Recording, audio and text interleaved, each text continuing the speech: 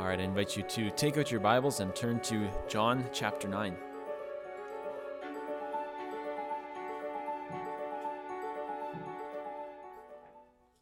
John chapter 9, starting in verse 4. Actually, for context, we'll read the whole chapter. As he passed by, he saw a man blind from birth. And his disciples asked him, "Rabbi, who sinned, this man or his parents, that he was born blind?" Jesus answered, "It was not that this man sinned, or his parents, but that the works of God might be displayed in him. We must work the works of him who sent me while it is day. Night is coming when no one can work. As long as I am in the world, I am the light of the world." Having said these things, he spit on the ground and made mud with the saliva. Then he anointed the man's eyes with the mud and said to him, "Go, wash in the pool of Siloam," which means sent. So he went and washed and came back seeing. The neighbors and those who had seen him before as a beggar were saying, "Is this not the man who used to sit and beg?" Some said, "It is he." Others said, "No, but he is like him." And he kept saying, "I am the man."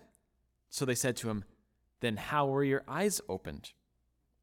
He answered, "The man called Jesus made mud and anointed my eyes and said to me, 'Go to Siloam and wash.' So I went and washed and received my sight." They said to him, "Where is he?" He said, "I do not know." They brought to the Pharisees the man who had formerly been blind. Now it was a Sabbath day when Jesus made the mud and opened his eyes. So the Pharisees again asked him how he had received his sight. And he said to them, "He put mud on my eyes, and I washed, and I see." Some of the Pharisees said, "This man is not from God, for he does not keep the Sabbath." But others said, "How can a man who is a sinner do such signs?" And there was a division among them. So they said again to the blind man, "What do you say about him, since he has opened your eyes?" He said, "He is a prophet." The Jews did not believe that he had been blind and had received his sight until they called the parents of the man who had received his sight and asked them, "Is this your son, who you say was born blind? How then does he now see?" And his parents answered, "We know that this is our son, and that he was born blind. But how he now sees we do not know, nor do we know who opened his eyes. Ask him. He is of age. He will speak for himself." His parents said these things because they feared the Jews, for the Jews had already agreed that if anyone should confess Jesus to be the Christ, he was to be put out of the synagogue. Therefore his parents said, "He is of age. Ask him." So for the second time they called the man who had been blind and said to him, "Give glory to God. We know this man is a sinner." He answered, "Whether he is a sinner I do not know. One thing I do know, that though I was blind, now I see." They said to him, "What did he do to you? How did he open your eyes?" He answered them, "I have told you already, and you would not listen. Why do you want to hear it again? Do you also want to become his disciples?" And they reviled him, saying, "You are his disciple, but we are disciples of Moses. We know that God has spoken to Moses, but as for this man, we do not know where he comes from." The man answered, "Why, this is an amazing thing. You do not know where he comes from, and yet he opened my eyes. We know that God does not listen to sinners, but if anyone is a worshiper of God and does his will, God listens to him. Never since the world began has it been heard that anyone opened the eyes of a man born blind. If this man were not from God, he could do nothing." They answered him, "You were born in utter sin, and would you teach us?" And they cast him out. Jesus heard that they had cast him out, and finding him, he said, "Do you believe in the Son of Man?" He answered, "And who is he, sir, that I may believe in him?" Jesus said to him, "You have seen him, and it is he who is speaking to you." He said, "Lord, I believe," and he worshipped him. Jesus said, "For judgment I came into this world, that those who do not see may see, and those who see may become blind." Some of the Pharisees near him heard these things and said to him, "Are we also blind?" Jesus said to them, "If you were blind, you would have no guilt. But now that you say, 'We see,' your guilt remains." Thus ends the reading of God's holy and inspired word. Please be seated.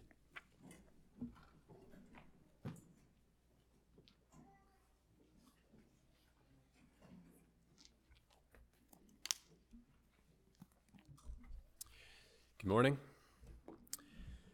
Pick up again with our series in John, continuing here where we left off in John chapter 9. Last week we took a little break in the text, just going to the first couple verses because we had that amazing answer from Jesus to the question of this man's suffering. I remember Jesus was asked the question if it was this man who sinned or his parents who had sinned that caused him to be born blind, and Jesus' answer, of course, was neither. Right? It was not that this man sinned, nor his parents, but that the works of God might be displayed in him. And so we took some time last week to look at this question of the sovereign purposes of God, even in and through our suffering. This week we continue in the text and look at exactly what those works of God were, what they would be, both the physical healing of this man as Jesus opens his eyes, but even more significantly, as we'll cover this morning, the perfect spiritual healing that he receives as this man now comes to faith in Christ. So let us commit our time to the Lord in prayer. Our Father in heaven, we thank you for your word. We thank you for the glorious, eye-opening power of our Lord Jesus Christ. Father, we pray that as this text is preached, that you would enlighten the eyes of our hearts, so that all who hear would be able to see the glory of Christ, that they would be able to see your kingdom and enter in by faith. Give us spiritual sight to behold wondrous things in your law. May we see through your word, and through the seeing may we savor your glory. May we be transformed from one degree of glory to another. Bless this preaching of your word. Move in our hearts. Bless who hear. Do more than we could ask or imagine, Lord. In the name of Jesus we pray. Amen. So look with me, if you still have your Bibles open, to John chapter 9, again from the beginning of the passage. As he passed by, he saw a man blind from birth, and his disciples asked him, "Rabbi, who sinned, this man or his parents, that he was born blind?" And Jesus answered, "It was not that this man sinned, nor his parents, but that the works of God might be displayed in him. We must work the works of him who sent me while it is day. Night is coming when no one can work. As long as I am in the world, I am the light of the world." So we pick up with verse 4. So Jesus here draws an analogy from the regular patterns of the workday. Right? We must work while it is day. The night is coming when no one can work. Right? So you can imagine this was long before the days of heavy-duty construction lights. Right? You think of the big lights we have on our tractors and combines now. You could really work all night if you needed to. Right? They didn't have that on their cattle, on their oxen. So in the days before these lights, before headlights, your ability to work was limited to these daytime hours. And so there really was a real urgency to make the most of the daylight. Right? Think of the saying, you got to make hay while the sun is shining. Jesus compares his earthly ministry to the daylight, saying, while I'm here, we must work. While I'm here, we must do the special work for which the Father has sent me. Night is coming, the time when the light of the world will be taken away. And in this, Jesus alludes to his death. Right? The time is coming when the light of the world would be taken out of the world. And so this night refers to the darkness of that period after Jesus would first be taken from the disciples. And so Jesus is saying, this is the time. While I'm here in my earthly ministry, we must be doing the works that the Father has given me. And healing this man is one of those works. And in this, we are given a clue as to how this miracle is to be interpreted. It is a miracle, but more than that, it is a sign. What does a sign do? A sign communicates something. It says something. It points to something. And namely here, as all the signs in John's gospel, these works that the Father gave to the Son to do, they all testify of him. And John tells us why he recorded them. John 20:31. These are written so that you may believe that Jesus is the Christ, the Son of God, and that by believing you may have life in his name. Further, this also reveals something more of what Jesus meant when he said he is the light of the world. Right? The light shines that those who were in darkness may see. Verse 6. Having said these things, he spit on the ground and made mud with the saliva. Then he anointed the man's eyes with the mud and said to him, "Go wash in the pool of Siloam," which means sent. Now this is an interesting way for Jesus to heal this man. Jesus certainly didn't need to do it this way. Jesus didn't need to use mud. There's nothing special in the formula here of using spit to make some mud. And throughout the Gospels, we see Jesus healing in a good variety of ways, right? Sometimes with just a word, even from a great distance, he says, "Go, your son will live," to the centurion. Other times he goes and he lays on his hands, raises people up. In one instance, a woman just came up and touched the hem of his garment, and she was healed. So we see certainly Jesus did not need to use this particular method. He did not need to make this spit mud and have the washing in Siloam in order for this man to be healed. And so that's led to much speculation regarding the reason that Jesus did it this way, and then the reason why John recorded this detail for us. Right? Why would he make spit mud, put it on the man's eyes, give him these odd instructions? Well, some have seen the use of mud to be a reference back to the original creation of man. Remember again, what did God use to make man in the first place? Right? God formed man from the dust of the earth. So here, Jesus demonstrates that he has the same power, right? Using a little dust in order to make eyes that were otherwise lacking, showing that he possesses the same power over this part of the body as God demonstrated over the whole body in creation. Others have suggested that by using something viewed to be ceremonially unclean, such as saliva, a bodily fluid, by using that, Jesus is demonstrating again that cleanness flows out from him. Right? Similar to how, if you remember, when Jesus touches a leper, what happens? Jesus is not made unclean by the leper, but the leper is made clean through contact with Jesus. It's also been noted that by this mixing of clay and saliva, Jesus would have been again in violation of what the Jewish tradition considered to be a category of work on the Sabbath day. He was doing something that was not permitted by the Jews with their traditions. And as we'll see, this is going to be part of the conflict that follows this miracle. So by doing it this way, when he wouldn't have had to, Jesus may have been intentionally stepping on the toes of the Jews with their fence laws, showing his disregard once again for their man-made traditions. Now, whatever his reason, this was certainly a strange instruction for this man to receive, and it presents something of a test for this blind man, right? So put yourself in his sandals. He has just encountered this rabbi. He has maybe overheard the theological discussion that Jesus had with his disciples as to whether or not this man's blindness was his fault or his parents' fault. And now, apparently unasked for, right? There's no record of the blind man approaching Jesus, but this rabbi just spits on the ground, makes some mud, picks it up and smears it on the man's eyes and tells him to go wash. Now put yourself in the position of the blind man. Those would be some odd instructions. That would be a strange day compared to what you usually have when you go out to beg, right? So for a beggar who has been blind his whole life, we could understand if this man had been somewhat skeptical, right? A difficult life like the one that he has had can often be enough to leave people feeling somewhat jaded or cynical. Right, now this rabbi just slapped some spit mud on your eyes and told you to go wash, and you're thinking, adding mud to my eyes seems to be a step in the wrong direction. Right? You've added something more blocking my sight. I don't need anything more blocking my sight.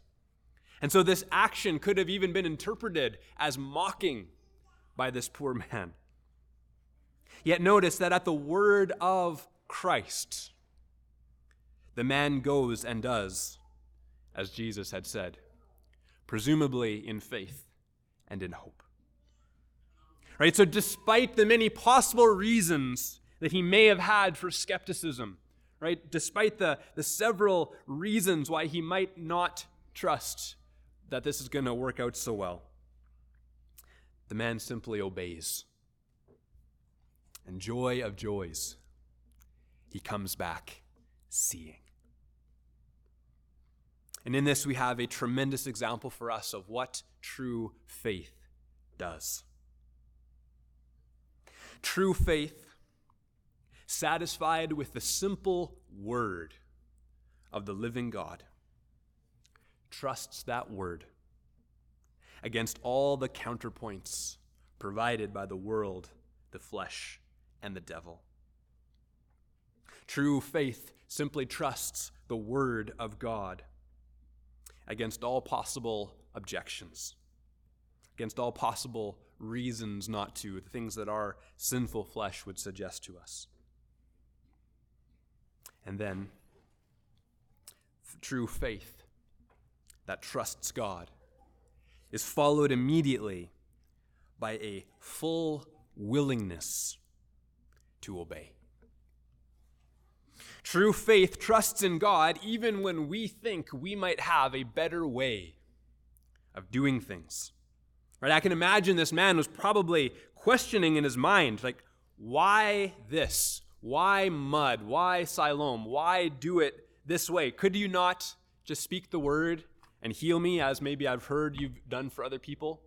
Right? Think of Naaman with his leprosy when he came to Elisha. He was told to go dip in the Jordan 7 times. Naaman had some other ideas.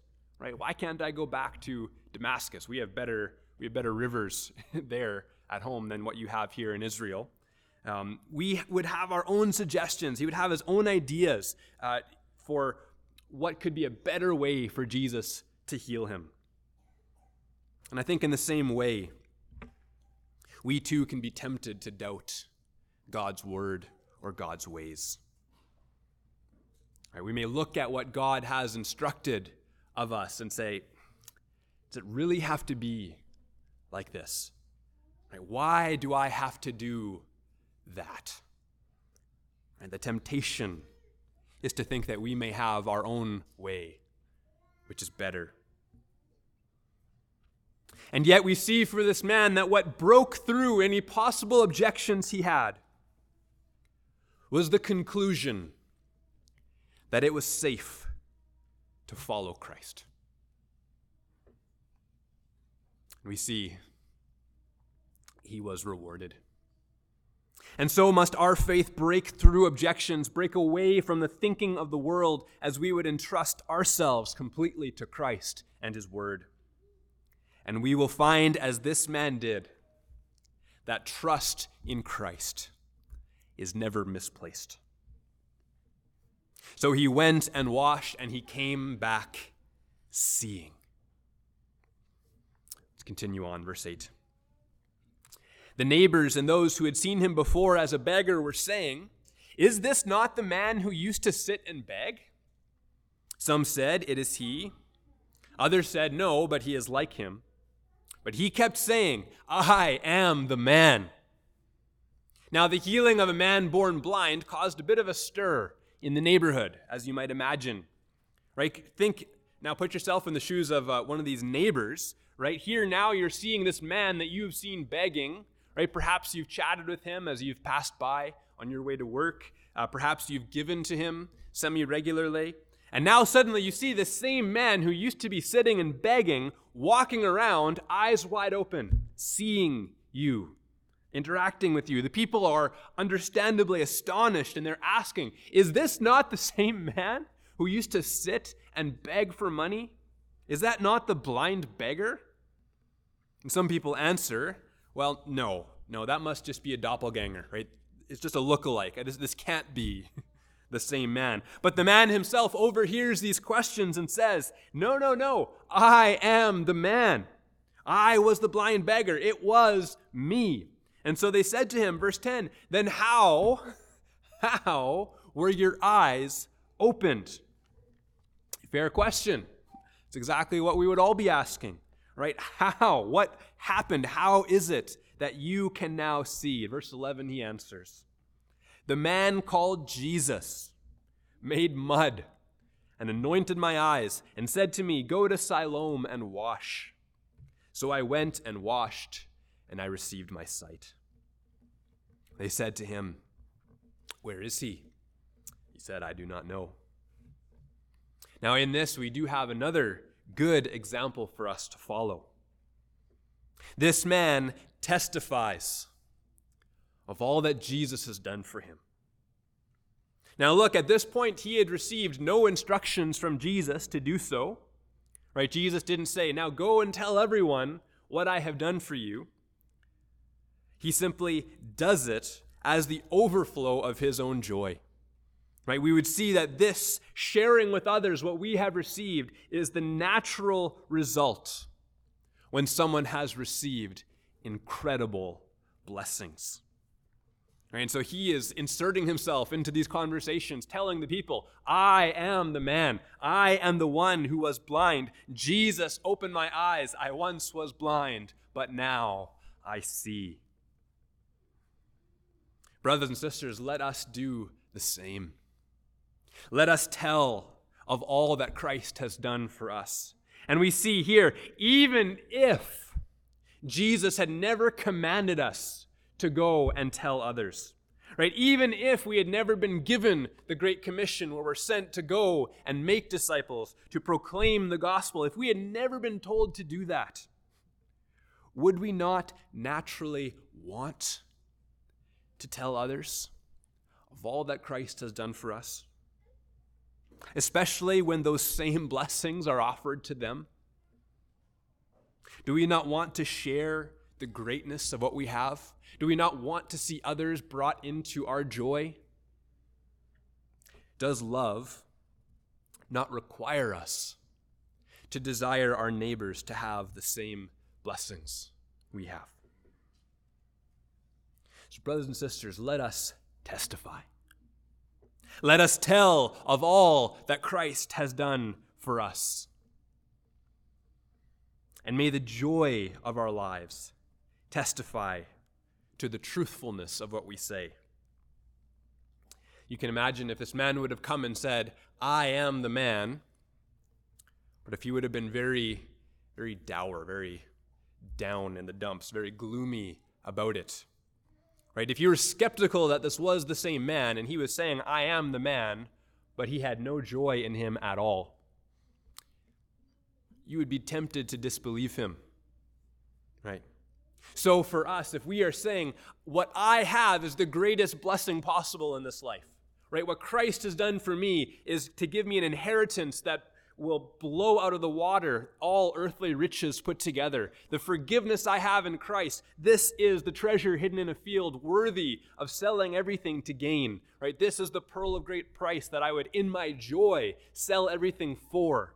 Right? If we are saying this is what we have, then brothers and sisters, let our lives display the joy appropriate to such a treasure. Right? We can testify to the truthfulness of what we proclaim through the joy that we have in our lives.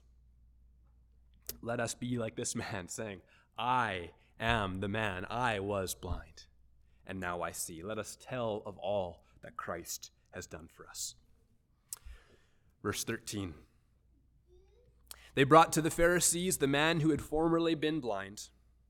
Now it was the Sabbath day when Jesus had made the mud and it opened his eyes.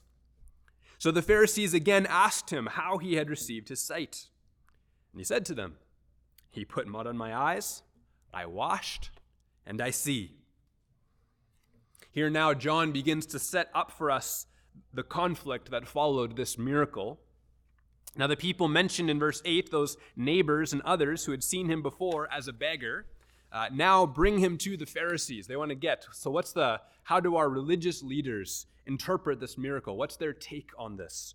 And we're told again that this was a Sabbath day on which Jesus had made the mud and opened his eyes, right? So right there, we can predict what's coming next, right? If we've been reading through John's gospel, we remember back to John 5 where Jesus had entered into a conflict with the Jews because he had healed a paralytic on the Sabbath and then had told that man to pick up his mat and walk.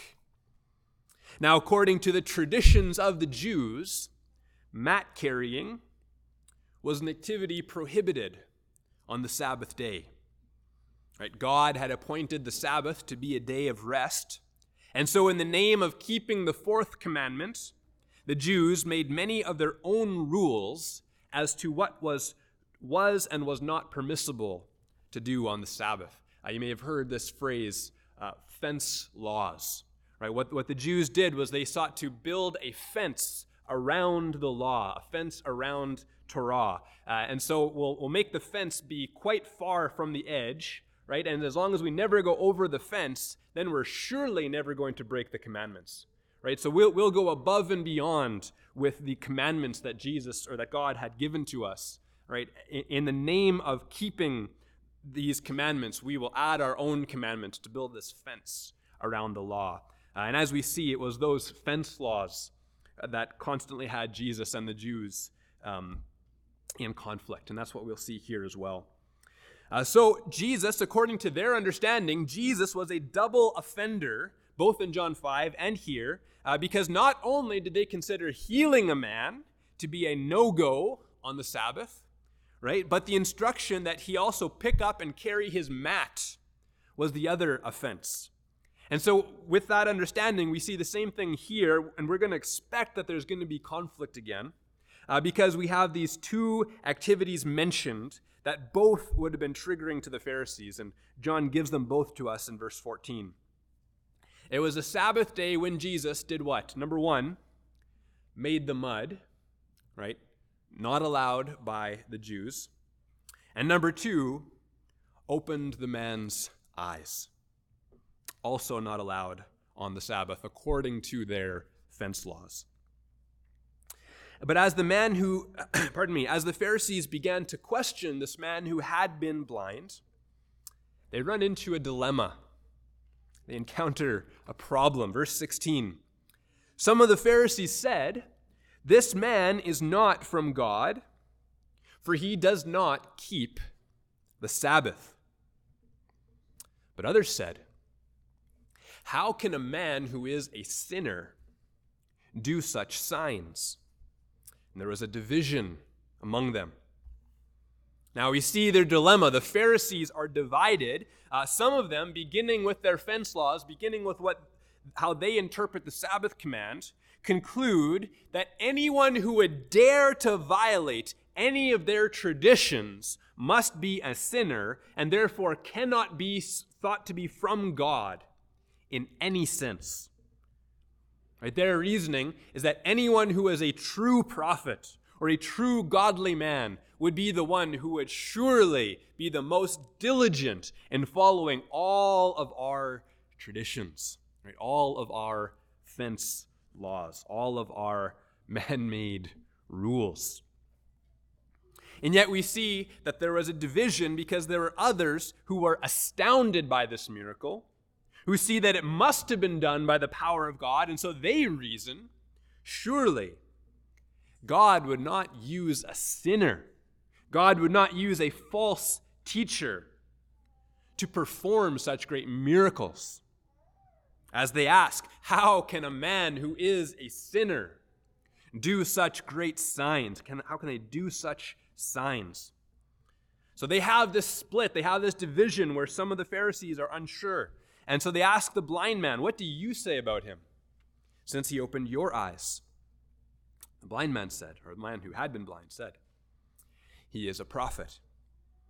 So this man, again, not knowing the fullness yet of who Jesus was, nevertheless sides with Jesus in this first dispute, saying, "He is a prophet," right? He is from God. Whatever the disputes among the Pharisees might be, this man recognized that a work of God had been done in his life. And he concludes that the one who worked this miracle must be a great man, a prophet, or perhaps the prophet, right? The one prophesied like Moses who would come. Certainly, whatever he is a man sent from God. Verse 18, the Jews did not believe that he had been blind and had received his sight until they called the parents of the man who had received his sight and asked them, "Is this your son who you say was born blind? How then does he now see?" All right, so what was their first solution to their problem? Right? Well, the question was, how can a sinner do such great signs? How can a sinner open the eyes of the blind? Well, their first answer was, he didn't. Right? Their first answer was to doubt the reports. Right? Notice they doubted the story. You don't have to explain a miracle if you deny that it happened. Well, that only worked for so long. They began to investigate, and they called the man's parents, and they asked him these questions. All right? The Jews did not believe that he had been blind and received his sight until they called the parents of the man. Right? And they asked, "Is this your son who you say was born blind? How then does he now see?" His parents answered, "We know that this is our son, and that he was born blind. But how he now sees we do not know, nor do we know who opened his eyes. Ask him. He is of age. He will speak for himself." Now notice what John tells us here. His parents said these things because they feared the Jews. For the Jews had already agreed that if anyone should confess Jesus to be the Christ, he was to be put out of the synagogue. Therefore, his parents said, "He is of age, ask him." All right, so as they begin their investigation, they're finding that this matter has now been pretty thoroughly established. Right? They called their 2 or 3 witnesses forward. Witnesses who would know had this man truly been born blind. Right? We can think the neighbors might have been mistaken as to the man's identity. Right? The neighbors who bring this man and say, "Here was a man who was blind, who now sees." They could have been mistaken, but certainly the man's parents could not be fooled. Granted that he is their son, can they testify that he was truly blind before the alleged miracle? Can they testify that he was born blind? Right? It is a different thing in their minds to simply heal somebody of blindness compared to healing somebody who was born blind. As the man himself will later say, no one has ever heard of the healing of a man born blind. Right, so they're asking the parents, right? For the man himself may not have ever remembered seeing, but the parents would be the ones who would know with certainty that he had actually been born blind. And so if it is their son and he was born blind, then what is the parents' explanation of the healing? And so the man's parents answered the questions that they were willing to. Yes, this is our son. Yes, he was really born blind. But notice they're not willing to answer the last question. They defer back to their son. They say, "He is old enough to testify. He is not a child. He is of age. Go ahead, ask him. He can speak for himself." And so John then tells us their hesitancy is not because they didn't know the answer, but rather that they were afraid of what it might mean for them if they gave an answer that would appear to align them in any way with Jesus. All right, look at verse 22. His parents said these things because they feared the Jews. For the Jews had already agreed that if anyone should confess Jesus to be the Christ, he was to be put out of the synagogue. Now, this is interesting, especially when we consider who John's original audience may have been. Here's D.A. Carson. The parents of the healed man may be sketched in with such detail so that John's readers will see an example of people who know the truth, but who will not boldly step over the line with courageous witness. All right, so Carson's theory is that John wrote with the goal of evangelizing the Jews, right, bringing Jews to faith in Jesus. And he goes on, so then John's readers, if they are becoming sympathetic to Jesus at all, must now identify themselves either with the parents whose faith was not strong enough to act with courage, or with the healed man who comes to a growing understanding of who Jesus is. Right. So to those who, like this man, have received amazing blessings from Christ, we must also be willing to testify to the truth. We must be those who cannot help but speak of what we have seen and heard and experienced for ourselves. Now, if you have not yet come to faith in Christ, but you have seen Christ to be an interesting person, if you have begun to be sympathetic to him, if you have begun to see that there is something to all of this, right? The example of the blind man and his parents gives you a bit of an example, or it gives you a contrast and a choice. Right? Will you shrink back in fear of what it may cost you to follow Christ? Or will you boldly proclaim, as the formerly blind man had done, of who Jesus really is? Jesus said, if you deny me before men, I will deny you before my Father. Let us not shrink back in fear of what it will cost us here. Let us boldly stake our claim with Christ. If you have not yet, let us testify through the public declaration of baptism. Let us identify with Christ and his church. And let us then testify with the bold proclamation of his gospel to the world. Verse 24. So for the second time they called the man who had been blind and said to him, "Give glory to God. We know that this man is a sinner." And he answered, "Whether he is a sinner, I do not know. One thing I do know, though I was blind, now I see." Now the Jews, having appeared to have come to a consensus as to this question of whether Jesus was a sinner or a great man who had done a great work, they appear to have come to a consensus, and they come back to confront the blind man, the formerly blind man, again. And this phrase here, they start with, "Give glory to God," is most likely an instruction for him to stop lying and to now tell the truth under oath. All right, what is an oath? Well, that is where we would call God as our witness. And it's been compared here to the confrontation of Achan in Joshua chapter 7. You may remember that story. Israel had been defeated in battle shortly into their conquest of the Promised Land, and God told Joshua that it was because Israel had sinned. Right? Somebody had kept some of the plunder that was meant to be dedicated to God. Somebody had sinned and hid the stuff that they were not supposed to keep. And so then through the divinely guided investigation, Achan was implicated, and Joshua confronts him saying this, "My son, give glory to the Lord God of Israel and give praise to him, and tell me now what you have done. Do not hide it from me." Joshua 7:19.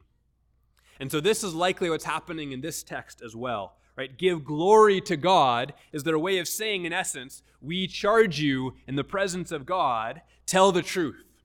Right? Call God as your witness and confess to us. Right? We know this man is a sinner, therefore you must be lying somehow. Admit it. You're hiding something. The man responds, "Whether or not he is a sinner, I do not know. One thing I do know, that though I was blind, now I see." I don't know everything about him. This I do know. He healed me. Right? I once was blind, and now I see." They said to him, "What did he do to you? How did he open your eyes?" He answered them, "I have told you already, and you would not listen. Why do you want to hear it again? Do you also want to become his disciples?" Right, perceiving now that these questions were not honest questions, right? Instead, they appear to be a desperate grasping at straws by men who are blinded by their own hatred and prejudice. Perceiving this, the healed man pokes at them. Now, given what they had just said about the last accusation about Christ, it was pretty obvious. These men were not asking because they wanted to be disciples of Christ. And so at this point, we can see that this man's response is, as the theologians would say, snarky.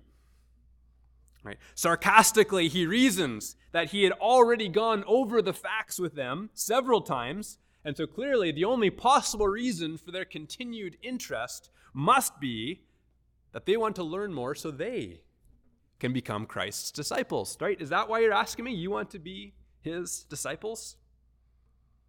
Well, we see that this man's poke found a tender spot. His blow landed flush, and the Jews lash out in anger. Verse 28, they reviled him. They reviled him, saying, "You are his disciple, but we are disciples of Moses. We know that God has spoken to Moses, but as for this man, we do not even know where he comes from." Now, their anger may spring in part from pricked consciences. Right? This man they've been questioning has seen through their efforts to trip him up. Carson writes, his ironic, taunting question strips off all the pretense of even-handed evaluation. The bottom line is an authority question. They are disciples of Moses. We know God spoke to Moses. And so in their minds, this conflict came down to this. It is between Jesus and Moses. It is an authority claim. Their greatest prophet, the one through whom God gave the law, versus this traveling rabbi with his confusing teaching, his disregard for their traditions. And after all, they don't even know where he comes from. Perhaps referencing back to the disputes Jesus had with them over this question of his origins. Verse 30, the man answered, "Why, this is an amazing thing. You do not know where he comes from, and yet he opened my eyes. We know that God does not listen to sinners, but if anyone is a worshiper of God and does his will, God listens to him. Never since the world began has it been heard that anyone opened the eyes of a man born blind. If this man were not from God, he could do nothing." And so we're brought full circle.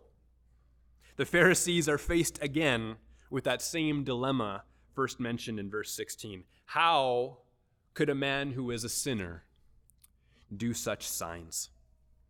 Right? If he's really this wicked false teacher breaking God's law, leading people astray, as the Pharisees think he is, then how can they account for this amazing display of divine power? Why would God listen to someone who is a sinner? Why would God seemingly vindicate this man by giving him such amazing miracle-working abilities? They are stuck again between these two contradictory positions. Number one, we are certain this man is a sinner, lawbreaker, anti-God, anti-Moses. And number two, God worked an amazing miracle through him. Right? How can we solve this dilemma? Right? And while there would be other possibilities, right? We see in Scripture evil power is used to perform signs, deceptive signs. Think of the magicians of Pharaoh's court who opposed Moses. These other possibilities don't enter the discussion. The healed man is not concerned with working through all possible explanations. And as Carson writes, his spiritual instincts are good, even if his theological argumentation is not entirely convincing. But it is presented to us this way, right? What do we make of Christ? Who is this man? Right? Is he the sinner the Pharisees say? Or has God not worked through him? Is Jesus anti-law? Is Jesus anti-Moses? Now, of course, John has already answered this alleged contradiction for us. If we've been reading through John, we know the answer to this. There is no conflict between Christ and Moses. Jesus was not a sinner. Jesus was not a lawbreaker. Jesus was not anti-Moses. Rather, once again, it was the Jews who were mistaken. For as we've seen already, Moses himself wrote of Christ. The Old Testament itself testifies to Christ. In these disputes between Jesus and the Jews, Moses is on the side of Christ. And so Jesus never did actually break the law. Here, how do we reconcile this question? Right? He is a sinner.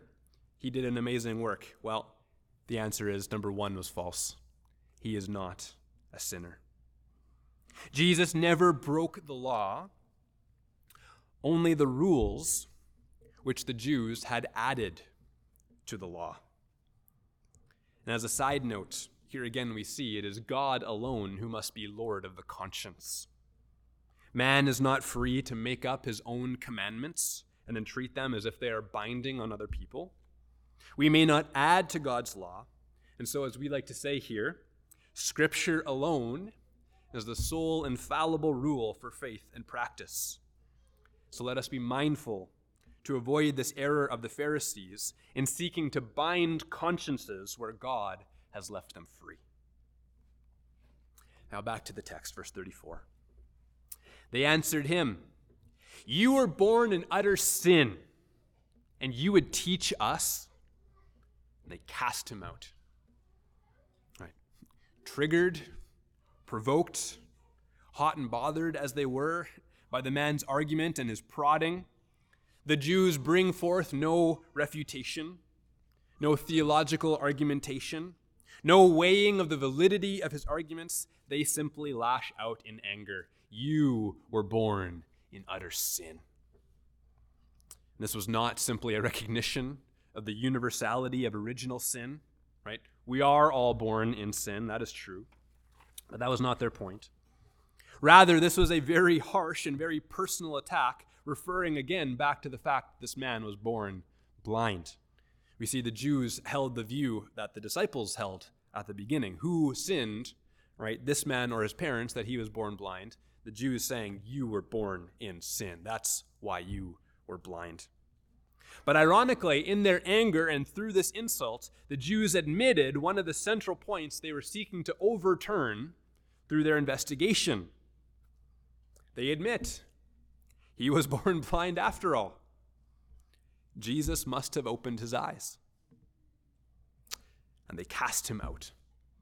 He is excommunicated, banned from this synagogue, exactly what his parents were afraid would happen to them.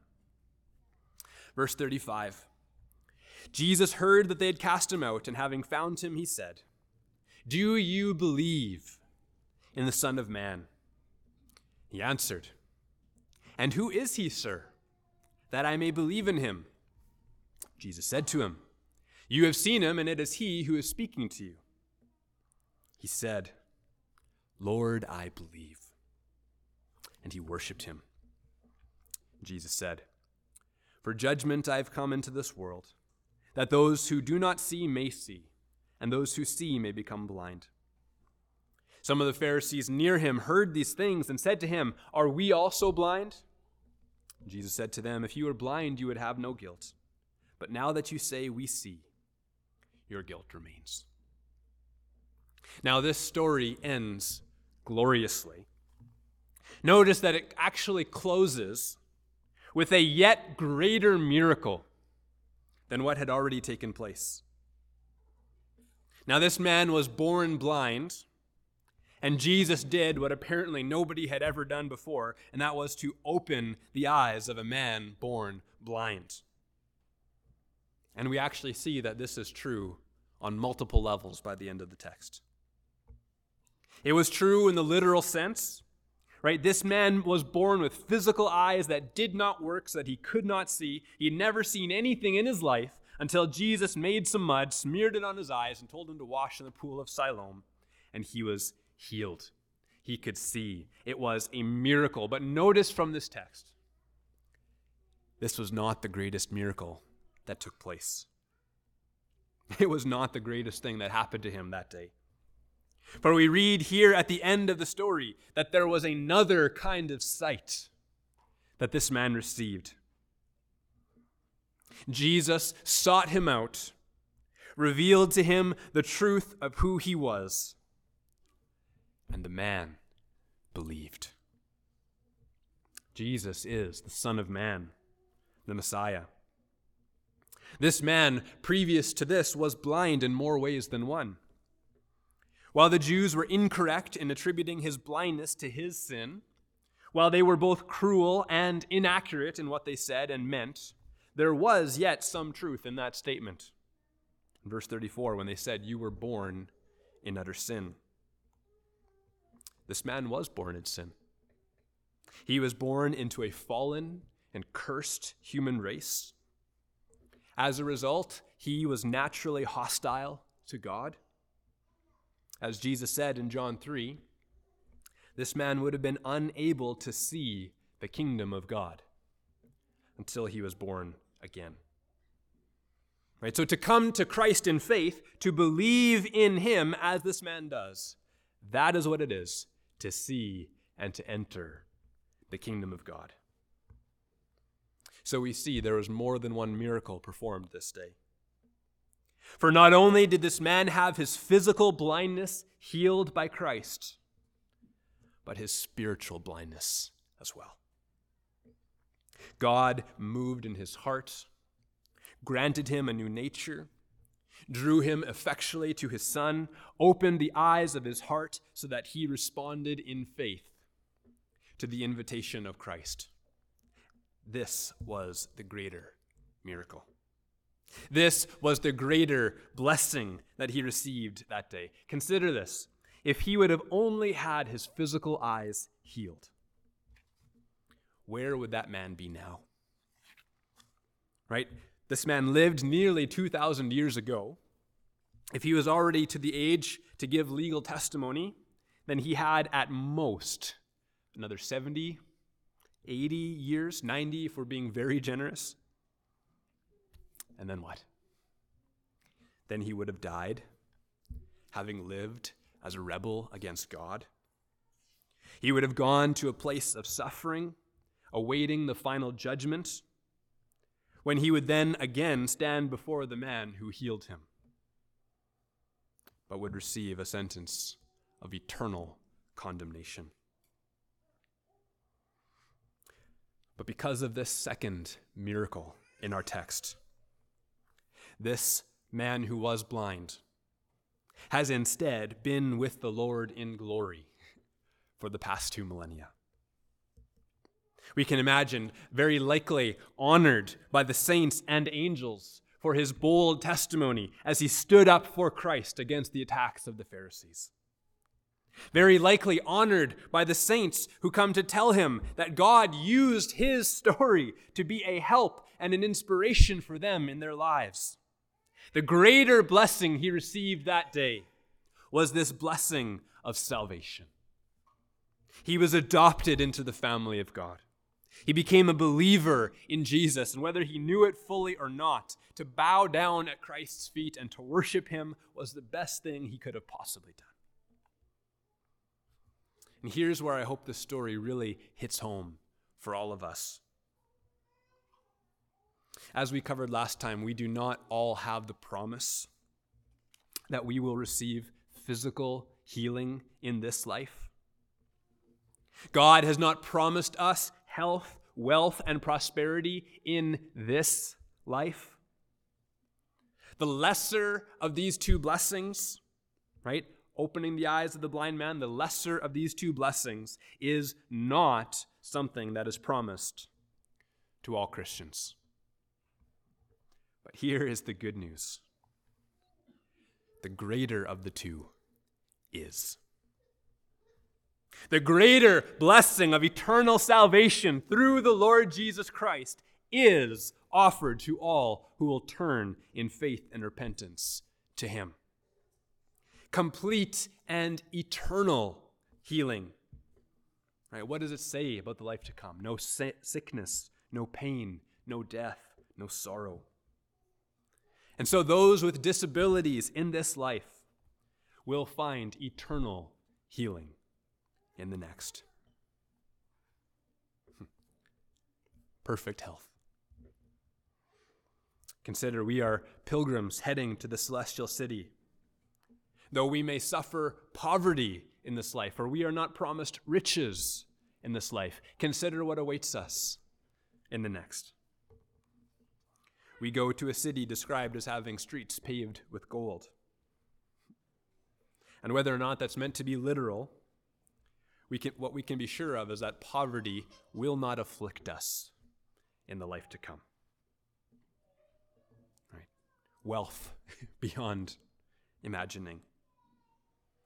And we will be truly prosperous, welcomed through Christ to our eternal inheritance, which will be the full enjoying of God himself for all eternity. Right. Here is the greater blessing this man received, was this forgiveness, this salvation, eternal life in Christ. And this is the message we proclaim to all. We are to shine the light of Christ through the proclamation of this glorious gospel. The result then will be the division of all mankind. Many who are in darkness shall see. Right? Those who are lost in sin shall have their eyes opened by the power of the Spirit and come to faith in Christ. But yet, as Christ says, many as well who see shall become blind. Or rather, we could say those who think they see, such as the Pharisees in this chapter who make so many confident pronouncements, but were so profoundly wrong. Such people inevitably reject the true light when it comes. So certain are they that they can see, they utterly reject any suggestion to the contrary and thereby confirm their own darkness. Many of the Pharisees, and many today, sadly, are not willing to admit their blindness. They are not willing to admit their need, and so are not willing to look for a Savior. And so their guilt remains. The light that shines in the darkness only blinds them further. And so here is the warning to all who are wise in their own eyes. Recognize your need, admit your blindness, and turn in faith to the light of the world who can heal your blindness. Amen.